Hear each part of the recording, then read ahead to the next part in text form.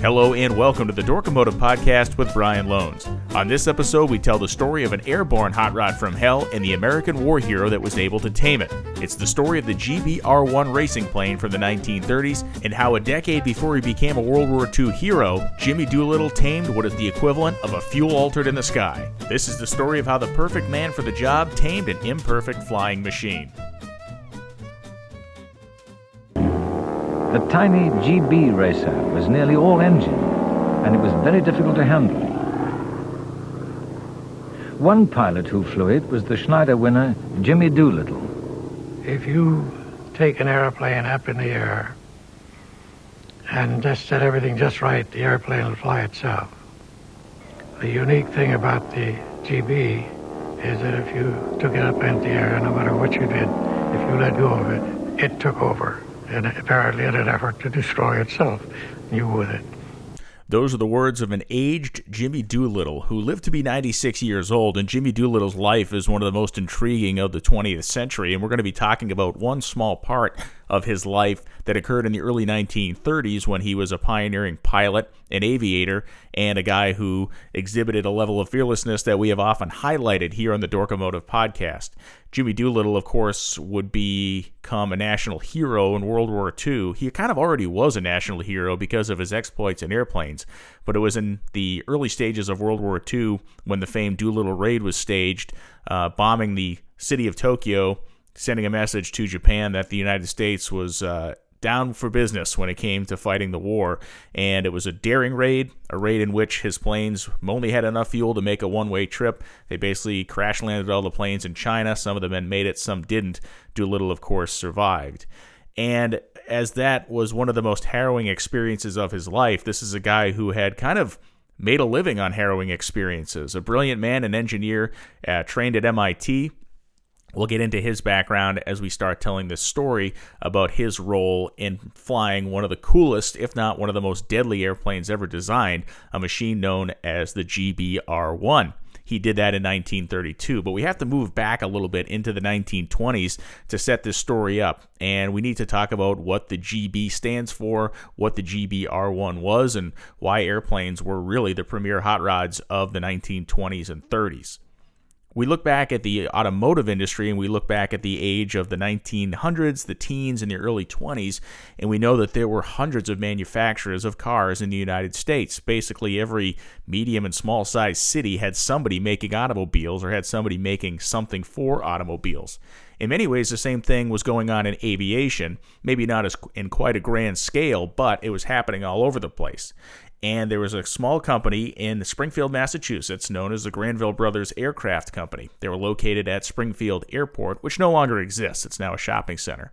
But the Granville Brothers Aircraft Company began as an aircraft repair and maintenance facility, and the Granville Brothers decided that they could make more money if they were building airplanes as well.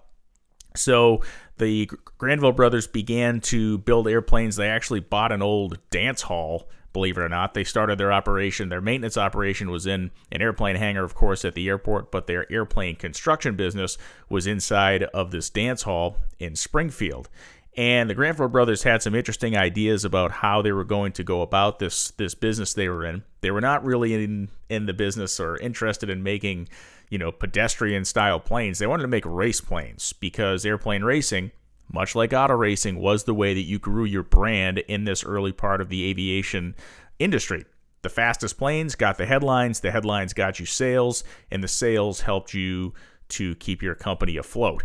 Founded in 1925, the Granville Brothers guys began building planes right about 1929. And we know that between 1929 and 1934, at the height of the Granville Brothers' success, it was the depths of the Depression in the United States. So it's even more kind of astonishing that these guys started an airplane manufacturing company when the economy of the United States and the world was so deep into the tank. The very first airplane these guys built was called the Model A, and it was a biplane. It's pretty fast. They built 9 of those over the course of the history of the company. They built about 24 planes total, but 9 of them were the Model A biplanes, and these Model A biplanes were able to kind of help buoy the company and financially back their racing efforts, at least for a time. One of the things we need to get right off the bat here is that out of the 24 planes that the Granville brothers constructed, 16 of them have been known to crash or have been recorded as to have crashed over the course of their life. Now, you can't necessarily blame them on this, and it's going to be a running theme through this story. We can't blame the Granville brothers for the 16 out of 24 crashes, at least all of them, because as these planes are so easy to acquire, and as people had the money to do it, the level of talent that was spread in the pool of pilots was pretty varied. So there was a lot of pilot error crashes that were made here because, frankly, anybody could walk in and buy an airplane if you had the money, and you didn't really have to have any sort of advanced licensing or training or anything. You could just kind of get in the thing and go out there and try to be a flying ace. So that means that crashes were not uncommon, and a lot of the crashes were due to pilot error and certainly inexperience. So by 1930, things are kind of getting tight for the Granville brothers. They, this short window in which they exist, they're making money, they're losing money. It is a tough business to keep people employed. The maintenance side of things is kind of falling off a little bit because the Great Depression is putting the clamp on a lot of the recreational flying that people have been doing and people will continue to do. This being said, they decide to really put their efforts behind building a racing airplane. And the first racing airplane that they decide to build, they have to find a pilot for it. And the pilot they end up finding is a talented guy named Lowell Bales. So Bales is a well-recognized pilot. He's kind of their house guy. And in 1930, the GB Super Sportster line is born. And the Super Sportsters are planes that are dedicated race planes. And they finished the first one of these in 1931 to race at an event called the Thompson Trophy. Thompson Manufacturing would become a company known as TRW, and it became a massive industrial manufacturing conglomerate. But back in the early 30s, it was the Thompson Company, and they sponsored the Thompson Trophy, which was an air racing trophy given out at the air races in Cleveland, Ohio, the biggest ones in the country at this time. So they build this Super Sportster. They call it the Model Z. It has a 535 horsepower Pratt & Whitney engine. It's a single-wing airplane with a big radial engine up front, making 535 horsepower. And the plane went 267 miles an hour in 1931 at this Thompson Trophy race, setting top speed of the event and picking up $7,500 in prize money. The other thing it did was it actually won the pylon race itself. So not only did it get the top speed bonus, Lowell Bales flew this plane to a victory. Now, this is the type of publicity that the Granville brothers desperately needed, and Bales, talked pretty freely about the airplane and said it was not the easiest thing in the world to fly. It was kind of a radical design at the time. The plane was very squat. It was very narrow. It was not really built for ease of flying. You really had to know what you were doing behind the controls. So the 267-mile-an-hour speed kind of lured the Granville guys into this idea of grabbing the land plane speed record. So the land plane speed record and the seaplane speed record were two different things at this time. And seaplanes had always held the speed record for aircraft during this era of history. And the main reason is they could do things design-wise with a seaplane that you couldn't get away with on the ground because there weren't a lot of great airports yet. There weren't a lot of very long runways. So the seaplanes are always faster, but the land plane record was certainly a big thing to grab. So they say, okay, we're going to take this same plane, and the only thing we got to do here is just crank up the horsepower and pick up some speed. So they were only a few miles an hour off. They go back to Pratt & Whitney. They say, hey, we got this 535 horsepower radial, but you guys make that an engine called the Wasp Senior, which makes 750 horsepower.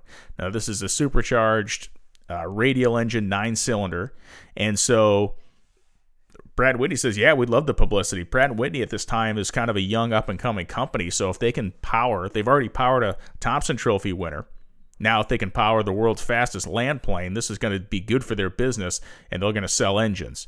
So we have the Granville brothers decide to load her up and take the plane to Michigan. That's where they're going to complete these speed runs. They're going to be under the watchful eye of whatever the sanctioning body is at the time. They have the news cameras set up, and everything's good. So, very first run, Lowell Bales goes hauling through over 280 miles an hour, and everything looks really good. Unfortunately, They claim that he broke some sort of he had some sort of violation in this first run. They didn't count it. They refused to count it.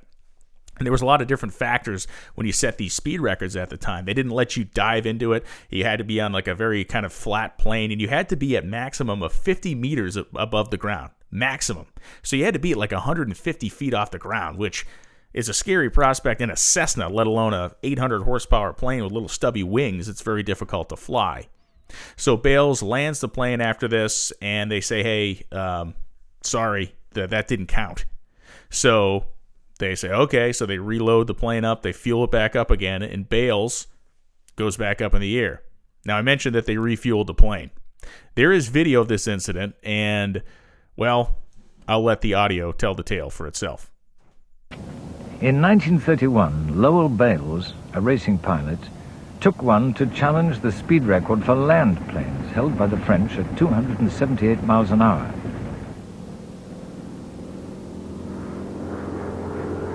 On his first attempt, he reached 281 miles an hour, but was denied the official record because the margin was not large enough. So he went out again. This time, he reached 300 miles an hour.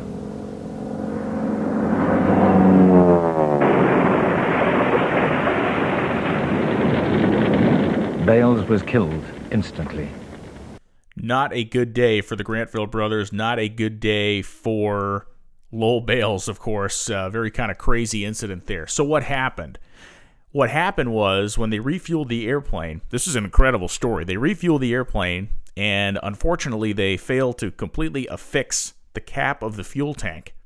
So as Bales is in this 300 mile an hour streak, the fuel cap comes off, shatters the front glass, hits him in the face, and either kills him on impact or knocks him unconscious. He rips back on the stick, and it snaps the wings off the plane, and it crashes into the ground. The only reason that anybody knows how this order of events happened was because of the news camera footage, and apparently the guys at Grantville Brothers studied this footage just nonstop. They were obsessed with figuring out the reason that this happened.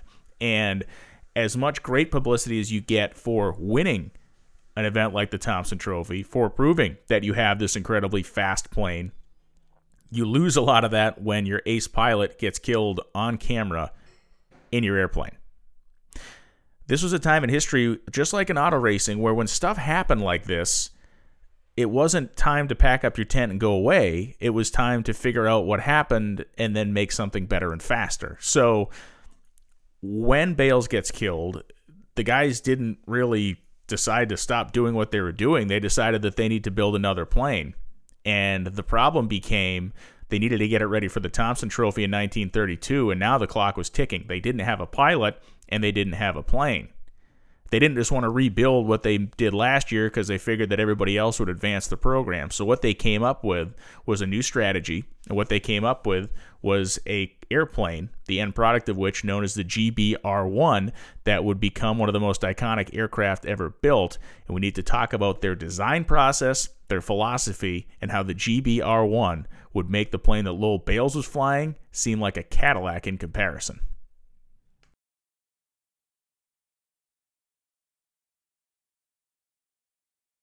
So the Granville Brothers Airplane Company had a couple of big things going for it. The first of which was a guy named Howell Pete Miller, who was their chief engineer, and he was a guy that had a lot of really kind of forward-looking, advanced, almost revolutionary ideas in aircraft design. And the second was a guy named Zanford Granville, who was the founder of the company. They called him Granny. So if you hear the reference to Granny during this story at all made by the players involved, they're talking about Zanford Granville. The reason Granville is a great leader here is because he stays out of the way of Pete Miller. And when Miller kind of suggests certain things that other people may balk at or be scared of or be fearful of attempting, Granville encourages him and encourages his ideas. The big thing to think about here about 1932 is that, there's brilliance on both sides of this equation. You have a very small handful of pilots that could potentially fly this plane that's going to get built successfully, and you have a couple of people that only have the guts to even design and produce this thing. And the magic of this story is the fact that the 100% correct person found the 100% correct plane. So let's talk about this plane that gets designed. Miller was a young guy. He was not that far out of college when he started working on the GBR1. And we're guessing, or at least I'm guessing anyway, that he worked pretty cheap. And these guys didn't have a lot of money at the time. And Miller, being a young guy, probably with the prospect of having his ideas and theories executed in the flesh, he was very happy about this idea of working for GB and making this plane. So the guys decided not just to build one plane, but two. They would build a GBR1 and a GBR2. And what's kind of backwards is the R1 was the more gnarly of the two. The GBR2 was designed to be a distance racer for an event called the Bendix Cup, which was a cross-country race. So that one had a slightly smaller engine and had a slightly different design. Generally the same, but slightly different to be more of a long-distance racer. But the R1 was basically the dragster of the two of them. It was designed for the short-style air races, and it was designed for maximum speed and horsepower. Once again, the guys go back to Pratt & Whitney, and they say, hey, we just heard about this new R1340 radial that you came up with. How about we get one of those? This is an engine that supercharged made somewhere in the neighborhood of 850 horsepower, and the Pratt & Whitney R130 or R1340 Wasp, 1,344 cubic inches of just awesomeness. It's a single-row, 9-cylinder radial engine. Has a 5.75-inch bore, 5.75-inch stroke. They made 35,000 of these things, and it was a huge, huge factor in World War II and in 1930s and 40s aviation. The 1340 was just an amazing engine.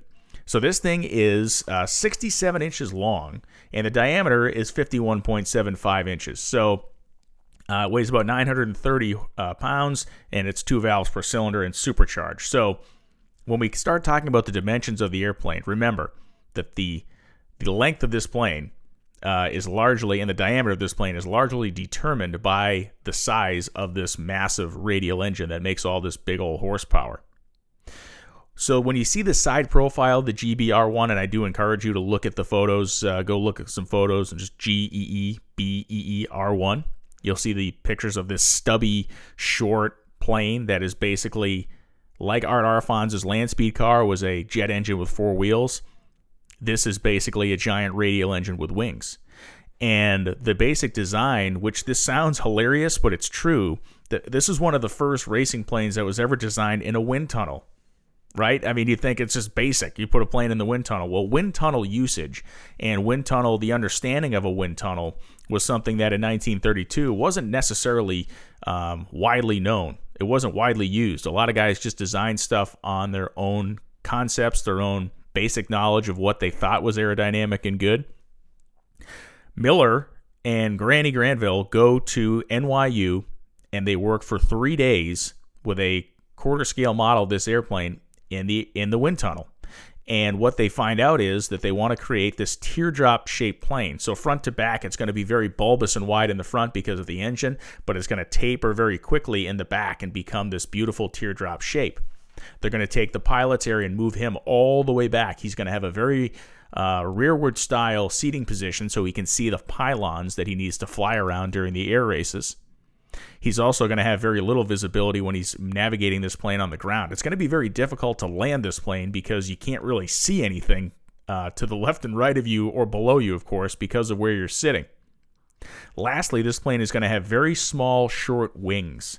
And the small, short wings, of course, you're trying to create speed. You're trying to minimize the drag on the plane as it goes through the air. And this all adds up to giant engine, very short airplane, very small wings, add up to something that even these guys know is going to be very difficult to control. It's going to require the right pilot. This is, as I mentioned, an airborne fuel-altered because of the physical and physics level problems that it presents. The dimensions of the GBR1 airplane are as follows. The airplane is 17 feet 8 inches long. Entire length, 17 feet 8 inches. A 1973 Cadillac is 18.9 feet long. So this plane is shorter than a 1973 Cadillac.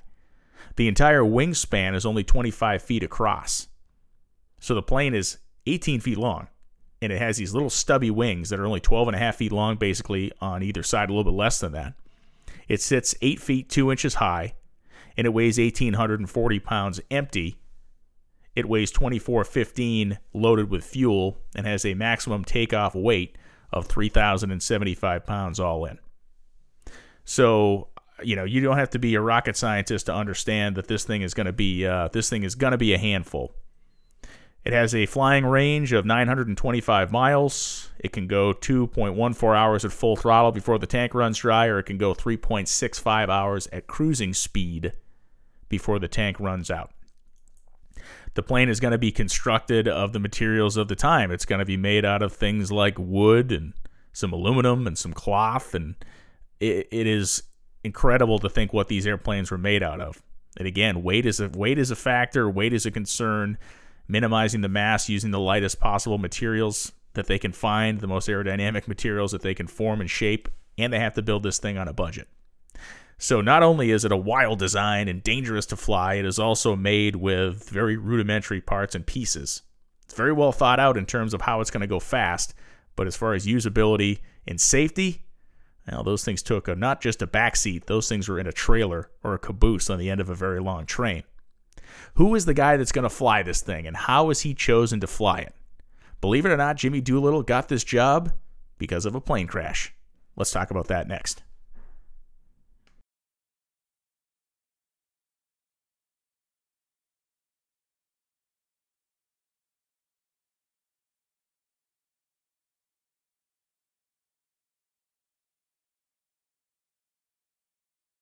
In 1932, there was really no bigger rock star in the world of aviation than Jimmy Doolittle. In the 1920s, Doolittle was a pioneering pilot and a pioneering air racer as well. He was trained as a pilot during World War I, and he was one of those guys that, from the moment he got involved with airplanes, it was almost like he had been put on this earth to do things with airplanes and to evolve aviation. After World War I ended, he stayed in the service, and he flew surveillance missions along the Mexican border for the United States military. Not a very daring sounding thing, but you're talking about flying rickety old planes in remote places where mistakes would basically guarantee your own death. So it was as dangerous a job as about anybody had during that time in American history. He was promoted through the ranks, was made a lieutenant. Then he went and basically attended a lot of different schools, and he left the service in the mid-1920s and went back to college. But during his time in the early 20s as a military pilot, he set and did a lot of neat things. In 1922, he made the first transcontinental flight in less than 24 hours, going by himself. He flew 21 hours straight, only refueled the plane one time. He went to MIT, became a doctorate in aeronautical engineering, and then later in the 1920s, he is credited with doing some pretty amazing things. So in 1925, he won an event called the Schneider Trophy. Now, we're talking about the Thompson Trophy for this particular broadcast, which is an air race held in Cleveland. The Schneider Trophy was an air race for seaplanes. Seaplanes, as I mentioned before, were the fastest planes in the world. In 1925, he won that. Later on in the 20s, he became the first person in the world to ever perform an outside loop in an airplane. He then later became the first pilot in the world to ever complete a blind takeoff and landing. I'll get into that in a second. He, as I mentioned, the first to fly across country in less than 24 hours, and then the first to do it in less than 12 hours, and the first person to ever fly from Ottawa, Canada to Mexico City through Washington, D.C. in the span of one day. Hit all three capitals in that one-day span. And I mentioned the doctorate of engineering from MIT, which is almost another whole side story in and of itself.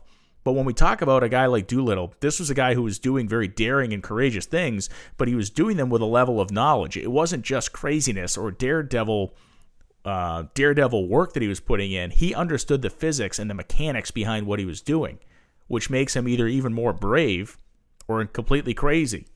Because it's one thing to be a daredevil pilot that's just going to rip the stick up and see what happens when you pull an outside loop. It's another thing to be the guy that understands the amount of strain on the wings, the amount of horsepower the engine needs, the amount of engineering prowess aeronautically that the craft needs to have in order to perform this mission. So that's the real brilliance of Jimmy Doolittle. It's not just the guts, it's also the brains as well. One of the things Doolittle was very passionate about was instrument flying. And as I mentioned, he is the only guy, he's the first guy that ever completed a blind takeoff and landing. And to Doolittle's military training and to his pilot training, he knew that it was pretty easy to get disoriented in an airplane. And he also knew that the instruments never lie to you about any of this stuff. The altimeter never lies. The different instruments in the plane always tell you the truth, so long as they're installed correctly, and will sometimes help a pilot get himself out of a jam that he doesn't even really know that he's in. So to prove how absolutely essential it is to become proficient in instrument flying, they blacked out the cockpit of his airplane, he took it off blind, and he landed the plane blind without ever seeing the outside world. And again, an incredible, gutsy guy. On top of all this, we can kind of thank him for high-octane aviation gasoline, the fuel of hot rodders for many years. After 1930, when he had left the service and he was doing private work in the private sector and industry and aviation, he went to Shell Oil and said, hey, we want to make more power of these engines, but we need gasoline that has higher compression or higher octane so we can run more compression and do more kind of strainful things on the engine without having detonation problems. And so it was Shell Oil that took on this project and really was the first to go head first, if you will, into high-octane aviation gasoline. So the GBR-1 is being constructed in Springfield, and the Granville brothers are known for having fast airplanes. Jimmy Doolittle is going to race in the 1932 Thompson Trophy event. But Jimmy Doolittle has a problem. He has his own airplane. He has no intention of flying for the Granville brothers at this point. He is instead testing out his machine. His machine is a biplane called the Super Solution, and it's a plane that he had raced the year before. He had had some good success with it, and the fact that it had done so well the year before, he knew it wasn't necessarily going to be a leader of the pack, but he also knew it wasn't outclassed. So, what does Doolittle do to improve his plane? He comes up with an innovation. He comes up with the idea of retractable landing gear. Pretty good idea, right? Now, back in the day, they didn't have the hydraulics and all the different electronic servos and stuff that we have today, so his was on a crank. He would take the plane off and he would manually crank the landing gear up, and he figured taking the drag from the gear away would make the plane faster. A little bit heavier, of course, but it should make the plane faster in the air with that landing gear tucked up underneath it. So just a couple of months before the event, Doolittle's up in the air, he's making his test runs, he's got his 500 horsepower Super Solution plane ripping around, and he decides, okay, time to come in. Well, he tries to crank the landing gear down, and the problem is the air rushing under the plane doesn't allow him. When he's had the plane on the ground up on the jacks, it was real easy to crank this thing up and down, but as he's trying to turn the crank to force the gear down, the air pressure up on the bottom of the plane and the air pressure of the pressure of the air against the gear he's trying to force down, he can't crank it down. So for 2 hours, as he says, he tried to get it down, couldn't do it, was pulling the plane up and down, cranking like crazy, it wouldn't work. And so finally, he just had to do the one thing he did not want to do, which was to belly land the airplane. He did it successfully. The plane actually was pretty well intact, but it messed up the bottom of the plane, it messed up the propeller, the engine sucked up a lot of garbage. And he knew at this point that he was absolutely not going to be able to race that plane at the Thompson Trophy. 4 days after the crash, and the old saying, bad news travels fast, 4 days after he crash landed his plane, he gets a call from Granville Brothers. And they say, hey, we got this plane over here you may want to come take a look at. You got nothing to fly. What do you think? And again, Doolittle remembers that these guys had dominated the 31 race. He does know that Bales was killed in one of their planes in a very public way. He does understand, after things being explained to him and shown different footage, that the accident was not necessarily a failure of the airplane itself structurally. It was basically a one-off freak accident. So he flies to Springfield, Massachusetts, and he goes to take a look at the airplane. And as the Granville brothers roll this plane out in front of him, Jimmy Doolittle is standing there looking things over, and the plane's beautiful. It's red and white, has a scallop paint job on the front of it. It just looks really, really cool. And Doolittle's nervous looking at this thing. The plane had been dubbed the Flying Silo by the aviation press because of its big blunt front end. It has those little tiny wings, and it is a more stripped-down version of the plane that killed Bayless with a lot more horsepower. just looking at the plane, Doolittle knew that it was going to be a very difficult plane to fly. And there was one test flight of this plane made before Doolittle saw it or got into it, made by a guy named Russell Boardman, who was another well-respected distance flyer. A guy that certainly Doolittle would have had respect for Russell Boardman because of his accomplishments. And so basically, Boardman had kind of described it back as being it, quote-unquote, extremely hot to handle. And it was a very quick flight that Boardman had taken and had enough fun in that plane, put it on the ground and said, yeah, this thing's a whole lot to deal with. So as Doolittle looks at the plane, he describes it as all engine with minuscule wings and a bomb-like fuselage. That was his kind of scientific description. He gets in the plane after looking things over, checks it out, flies up in the air. Jimmy Doolittle makes a couple of circles of the Springfield airport, and then off he goes. To where? Jimmy Doolittle flew the plane straight to Cleveland. He got in it, liked the way it felt, and didn't wait around. He flew the plane from Springfield, Massachusetts to Cleveland in less than 2 hours, and he sent back a telegram to the Granville brothers and said, landed in Cleveland okay, Jim. So they're in the Thompson Trophy races now, and Jim Doolittle flew the plane straight from there. Pretty amazing stuff that he was so comfortable so quickly in this machine that was so dangerous.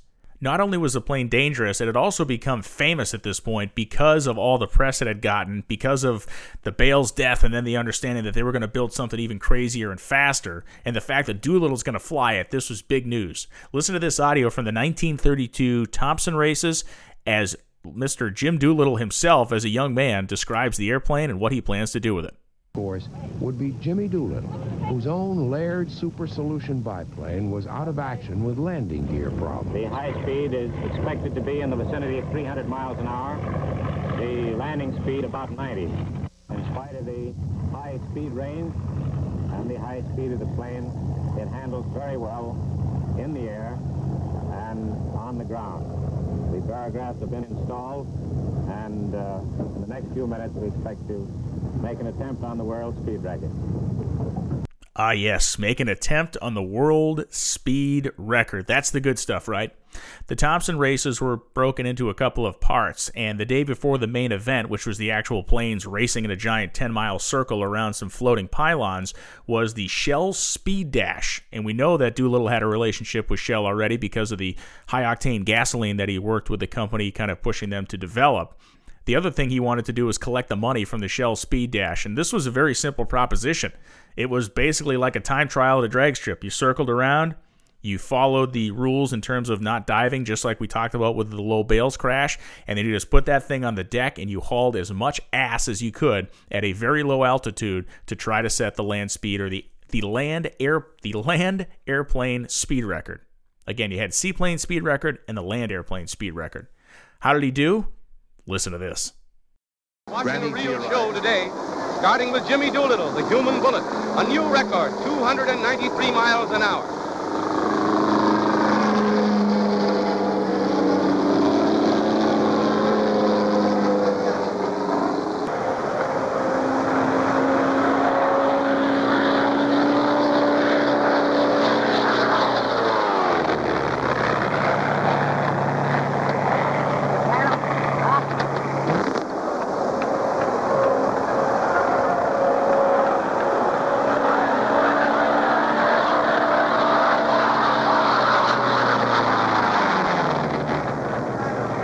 How awesome is that when you think about the sound and the fury of that little airplane roaring very low to the ground in front of the massive grandstand in Cleveland? I mean, there were tens of thousands of people there. And what those people were seeing is the fastest, at the time, was the fastest land-based object ever built. There wasn't a car, there wasn't a train, there wasn't any object that lived on Earth, on land, not a seaplane because those were faster, but in terms of the people in that grandstand, they were seeing the fastest thing man had ever built that was terrestrially based, right? Not on the ocean. We're talking terra firma-based airplane that was going just under 300 miles an hour, and Jimmy Doolittle was confidently at the controls. Now, he may have been confidently at the controls, but as we hear Jimmy tell us in this audio from way back, now this audio, I believe, was made somewhere in the 1960s, early 70s, but this is Jimmy Doolittle in his own words talking about flying at the 1932 Thompson Trophy races. The audio you heard at the very start of the show was Doolittle as a very old man. This is a younger Jimmy Doolittle remembering his adventure in Cleveland in 1932. By 1932, the National Air Races had become one of the nation's leading sporting events. The crowds were enormous. Spectators always enjoyed acrobatics and wing walking, but what they really came to see were the races, particularly the Thompson Trophy Classic. Crowds watching a real show today, starting with Jimmy Doolittle, the human bullet. I won that one in 1932, averaging over 250 miles per hour in the GBR-1. It was the most unforgiving airplane I ever flew. You had to fly it all the time. I love that clip of Doolittle, how he talks about how unforgiving the plane was, just in the same way he talked about it as an older man at the very beginning of the show. One of the things I have not mentioned yet is during a practice flight when Jimmy Doolittle had flown this plane from Springfield to Cleveland, he then spent some time just making practice flights with it in the days and weeks leading up to the Thompson Trophy. And during one of those flights, he was kind of testing the stability of the airplane, and he was at a pretty good altitude. If he had been down low, we'd be talking about Jimmy Doolittle dying in this plane, as we will talk about other people having that problem a little bit later on. But Doolittle was at a fairly high altitude, and for a moment kind of let up his concentration, and the plane immediately went into two snap barrel rolls, and he was able to save it before it augured into the ground. So Doolittle, from that moment forward, knew exactly what he was dealing with here, and that was a plane that, if you gave up your concentration for even a moment's time, would kill you. And as he mentioned in that quote to start the show, it would try to destroy itself and you with it. Understanding the fact that this thing is now the fastest land-based object on Earth, it has wowed the crowds at the Thompson Trophy. It has won the Shell Speed Dash. It is now time for race day, and we kind of don't even have to go into a lot of the detail here, because the long story short is that he just kicked everybody's ass. I mean, this was not much of a contest. You had some of the planes were capable of running like 260 miles an hour, maybe. Doolittle qualifies this plane 25 miles an hour faster than the year before. He's qualifying the speed somewhere in the 280 zone after he makes that speed run the day before at 293. So, the speed run was just an absolute head-on run, whereas this race is a 10-mile circle around these floating pylons. So he has so much power. We mentioned the second GB, the R2 that was built. It has less horsepower than the R1, so it's not as fast. But over the course of the race, Doolittle just absolutely runs away from everybody, laps basically the entire field except for maybe one other plane. And one of the things that's very interesting is something that happens during this race that basically brings an end to the racing career of Jimmy Doolittle. During the event, of course, Doolittle's family is there watching, and air racing is a very dangerous profession, much like auto racing, but I would say even worse at this time in history, if that's possible. So as he's winning this race and just running away from everybody, rocking and rolling, all of a sudden a black trail of smoke begins appearing from the back of the plane. Now, what this is a carburetor adjustment problem. The plane had backfired when they went to start it before the event. It did fire up and run, but when the plane backfired, it knocked one of the carburetors out of adjustment, or it knocked the carburetor out of adjustment. So the plane was basically running pig rich, and that is why people started to see the black smoke trailing behind the plane. Newspaper reporters of the time found Doolittle's wife and kids and basically sat there and asked them a bunch of questions and took a bunch of photos of them with the expectation that Doolittle was probably going to crash and die in front of everybody in this crowd. It sounds awful, and because it is. So the newspaper reporters are, do you think he's going to make it? Do you think he's going to live? They're talking to his kids, asking his kids questions this way. And obviously, by the time the race is over, his whole family is like distraught, and he is furious at what's happened once his wife and his kids tell him the story about what this coverage was like. So after the race, very shortly after the race, he says that he's retiring from air racing, which he does. He never races again. And one of the quotes that he gives to the newspaper about air racing is, "I've yet to hear anyone engaged in this line of work dying of old age." So it was, a recognition of the fact that, hey, this is probably unnecessary risks I need to take in my life. But he was also disgusted by the way his family was treated during that Thompson Trophy race, and he decided that he did not want to subject them to that anymore. We talk about, and we've heard Doolittle say in his own words about how difficult this airplane was to fly. And that is what he said, privately at the time. He definitely talked to the Granville brothers about how, skittish and dangerous and crazy the plane was. But he was a man of honor and a man of tact, let's say. So he never mentioned any of the difficulties of this airplane publicly. He wanted to help the Granville brothers, and certainly by winning the race, he did that. And if he then went on and said, well, geez, yeah, I won the race, but the plane tried to kill me the whole time, that would not do a whole lot for their business.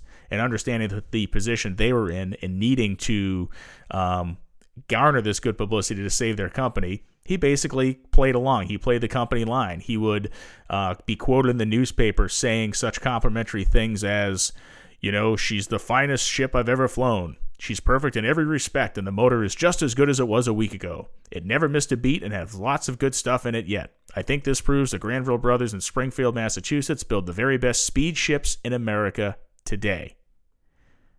So, hey, that sounds like he was flying that thing with a ham sandwich in one of his hands. That he wasn't necessarily fighting for his life up there, but the fact that this little high horsepower, short-winged hot rod of the air was something fun to fly, and it was great, and it was one of the finest planes built in the country.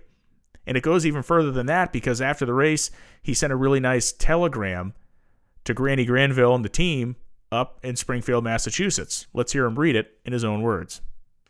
Dear Granny, just a note to tell you that the Big GB functioned perfectly in both the Thompson Trophy and the Shell Speed Dash.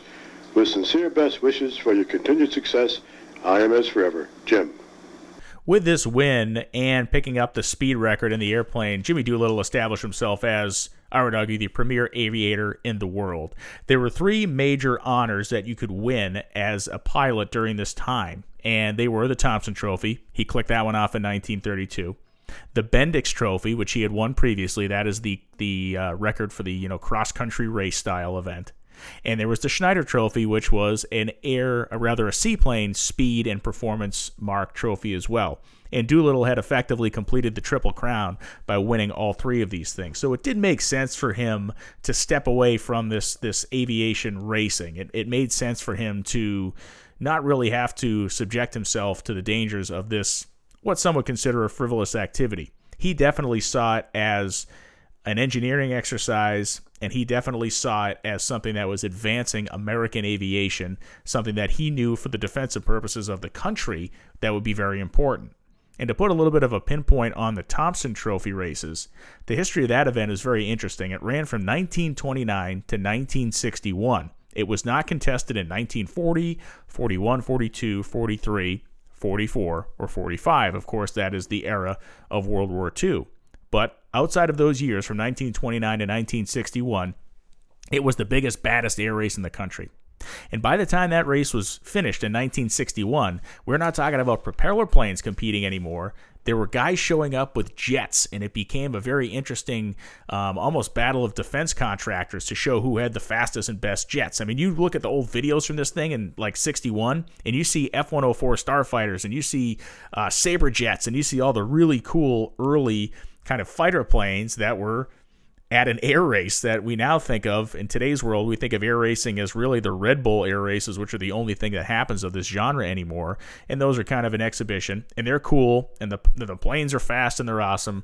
But at the end of the day, this was a national sensational event that if you won, you really, really did something special for your career and for your life.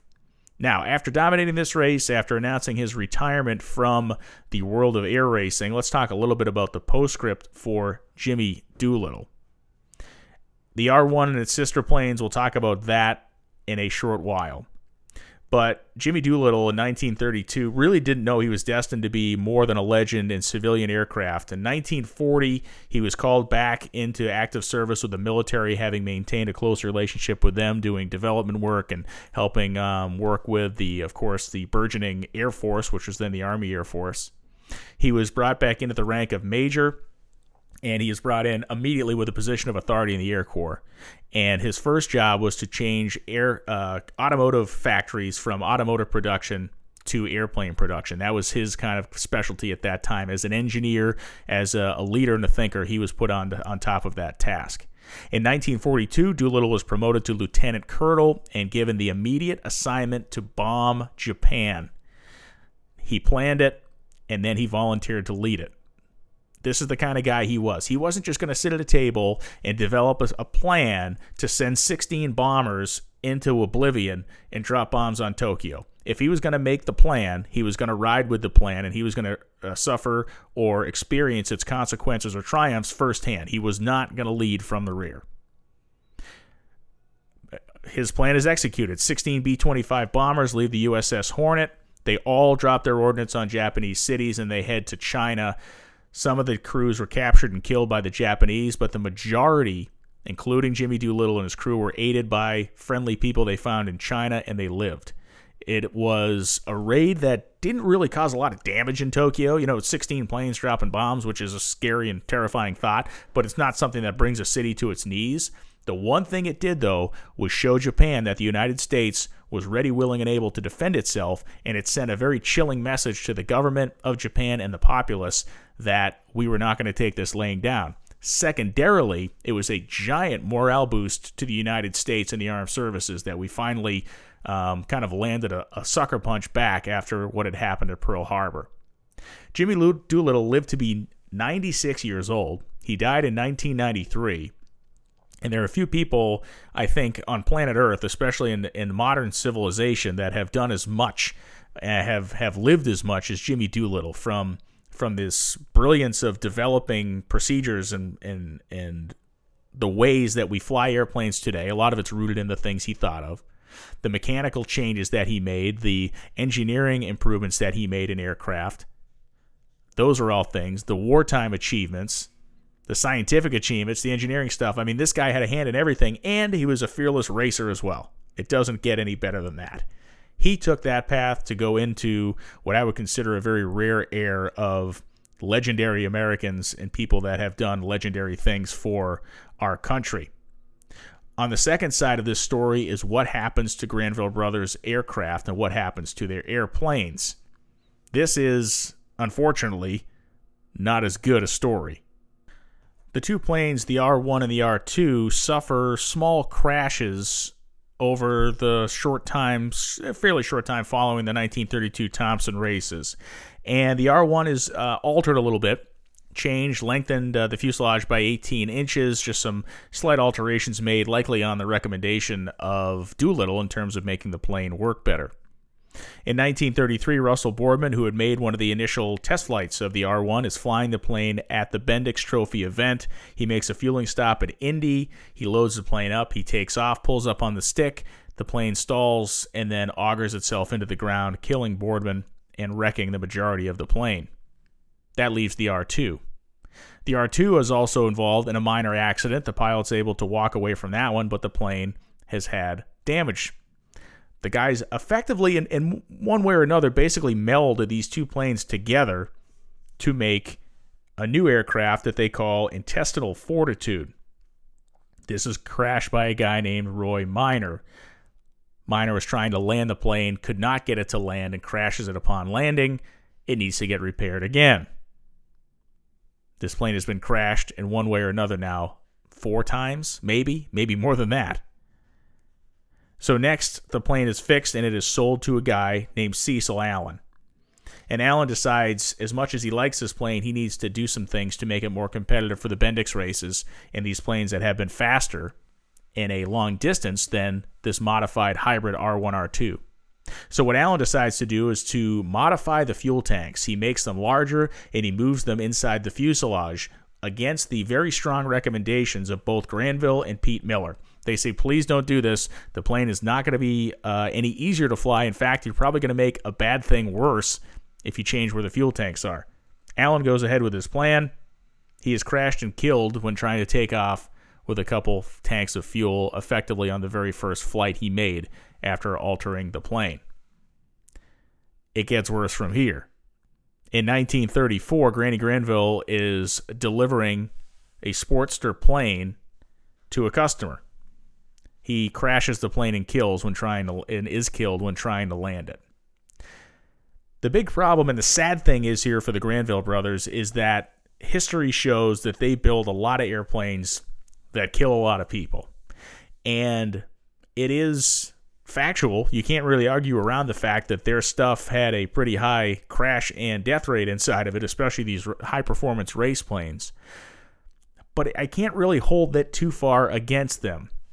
The people that bought these planes, the people that flew these planes, were of the mindset and of the nature that they could conquer and they could handle anything. The reality is one guy could basically conquer and handle anything, and his name was Jimmy Doolittle. And that's what makes this particular story to me so special. It is the intersection of the perfect airplane for the perfect guy. It is an imperfect airplane in so many ways, but when the perfect guy is placed in an imperfect machine, that's when the magic happens. In this case, that guy was one of the best pilots who has ever lived, and that thing was one of the most unforgiving high-performance airplanes ever designed. The basic ideas and principles behind the GBR-1 and R2 were used in different aircraft through history, but with much less dramatic, to a much less dramatic level. Those tiny wings that were made at the minimum size to basically have the thing airworthy, well, you could make them a little bit bigger, and yeah, you'd give up some speed, but you'd have the best of both worlds in some sense. You'd have a little more control without giving up that much more speed. The GBR-1 and R2 and the GB Sportster, Super Sportster airplanes were ahead of their time for both the talent of most pilots and for the technology used to build them. If you look at a Wildcat or a Bearcat or a Hellcat airplane from World War II, you will see many of the basic design elements of a GBR-1 and R2 put into that form. They're a little longer, they have more wing, they have more horsepower. But overall, those planes are more balanced, and those planes allow pilots that don't have to be on the knife edge every second of every day to perform the duties they needed to perform in war. Many of those ideas came to light a lot earlier than they would have because of the Granville brothers, because of the attention that they got, and because of the performance that their airplanes wrought. Unfortunately, Jimmy Doolittle was the only guy that really could tell the actual story of the GBR-1 and R2. And to his great credit, as the honorable man that he was, he admitted the fact that this was a plane that was not built for everybody. In fact, it was a plane that was basically built for one guy, and that was him. And this concludes the story of the GBR-1 and R2, the airborne hot rod from hell that was tamed by a true American hero. I'm going to leave you with one last piece of audio here, and this is the GBR-1 with Jimmy Doolittle at the tiller, making a victory lap at a very low altitude in front of the massive grandstand at the 1932 Thompson Air Races. A moment of triumph and a moment of unbelievable speed witnessed by tens of thousands of people as this 9-cylinder Pratt & Whitney engine, supercharged as it was, making over 850 horsepower, salutes the crowd and salutes the world of aviation with its beautiful thunder. Doolittle marked his victory with a low pass at full throttle across the finish line.